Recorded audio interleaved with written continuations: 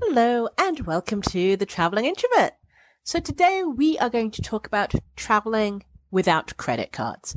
This is a question someone had for me. They said they're not from a Western country and they were like, everyone keeps talking about churning and having credit cards that cover expenses and stuff. But what's it like to travel without a credit card? Can it be done? And the answer is hell yeah. Yes, you can travel without a credit card. It can be a little harder and slightly more difficult than traveling with a credit card, but it can be done. One thing that's definitely frustrating is checking into a hotel and they always ask for a credit card or they want it for incidentals and that sort of thing. And something I've never wrapped my head around is like, here's my debit card. Take it out of my debit card.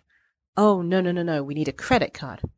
But with a credit card, you don't know the money's there.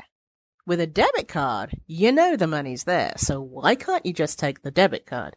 Oh, because we just, do you have a credit card? Can you take cash? Yes.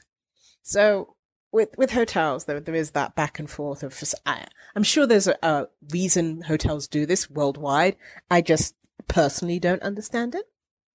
And also, because I have money in various places on various cards, depending on which currency I want to use, sometimes there's a specific debit card that I want to use for a reason.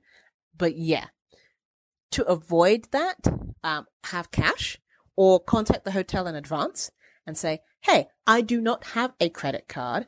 I will be staying at your hotel. Even though I've prepaid for the room, I know that you're going to ask for a deposit. Can you tell me how much it is? And then if I can do it in cash, then you can have that money on hand to give to them if they won't take the debit card.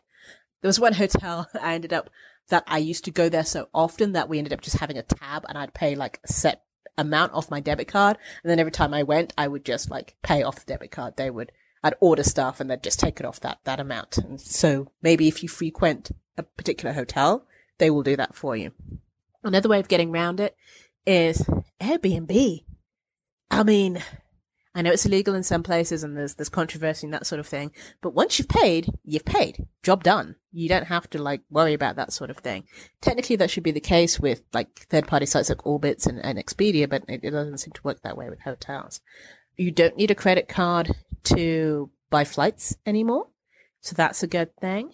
Where else have I been asked for a credit card? There are some places that don't work well with prepaid cards. So maybe if you have a PayPal card or a Payoneer card, there are some countries that don't use those. And so having a credit card might be helpful. Just Western Union yourself some money. There's a story behind that. Always have a backup plan, always have cash. But generally speaking, the only places that really seem to demand a credit card seem to be hotels. And so just message them in advance and say, hey, this is the situation. Not everyone has a credit card. Not everyone is privileged enough to have a credit card. Not everyone wants a credit card. Admittedly, I ended up getting one quite by accident. There was a country I was in that would allow me to open a credit card, but I didn't open a normal credit card. I opened a secured credit card. So I put X amount of money in a savings account and my card is attached to that account. And so technically if I, disappear off the face of the earth, they already have the money. And to be honest, I got it because I was surprised they were going to let me open an account. So I took that. And number two was that because hotels generally ask for credit cards and it can be a little frustrating. So yes, it can be done. Don't let having it. And you know what? It's better for you not to have a credit card. I know some people who travel and put their expenses all on a credit card and then pay it off once they've had the experience. And so they spend their whole life sort of paying off their credit card for this experience that they had. Earn the experience first and then have it. If you can. I know it's not always available and etc. It's just my point of view. So to answer the question, can I travel the world without a credit card? The answer is a resounding yes. Thank you for listening to The Traveling Introvert. Drop us a line at introvert@thetravelingintrovert.com.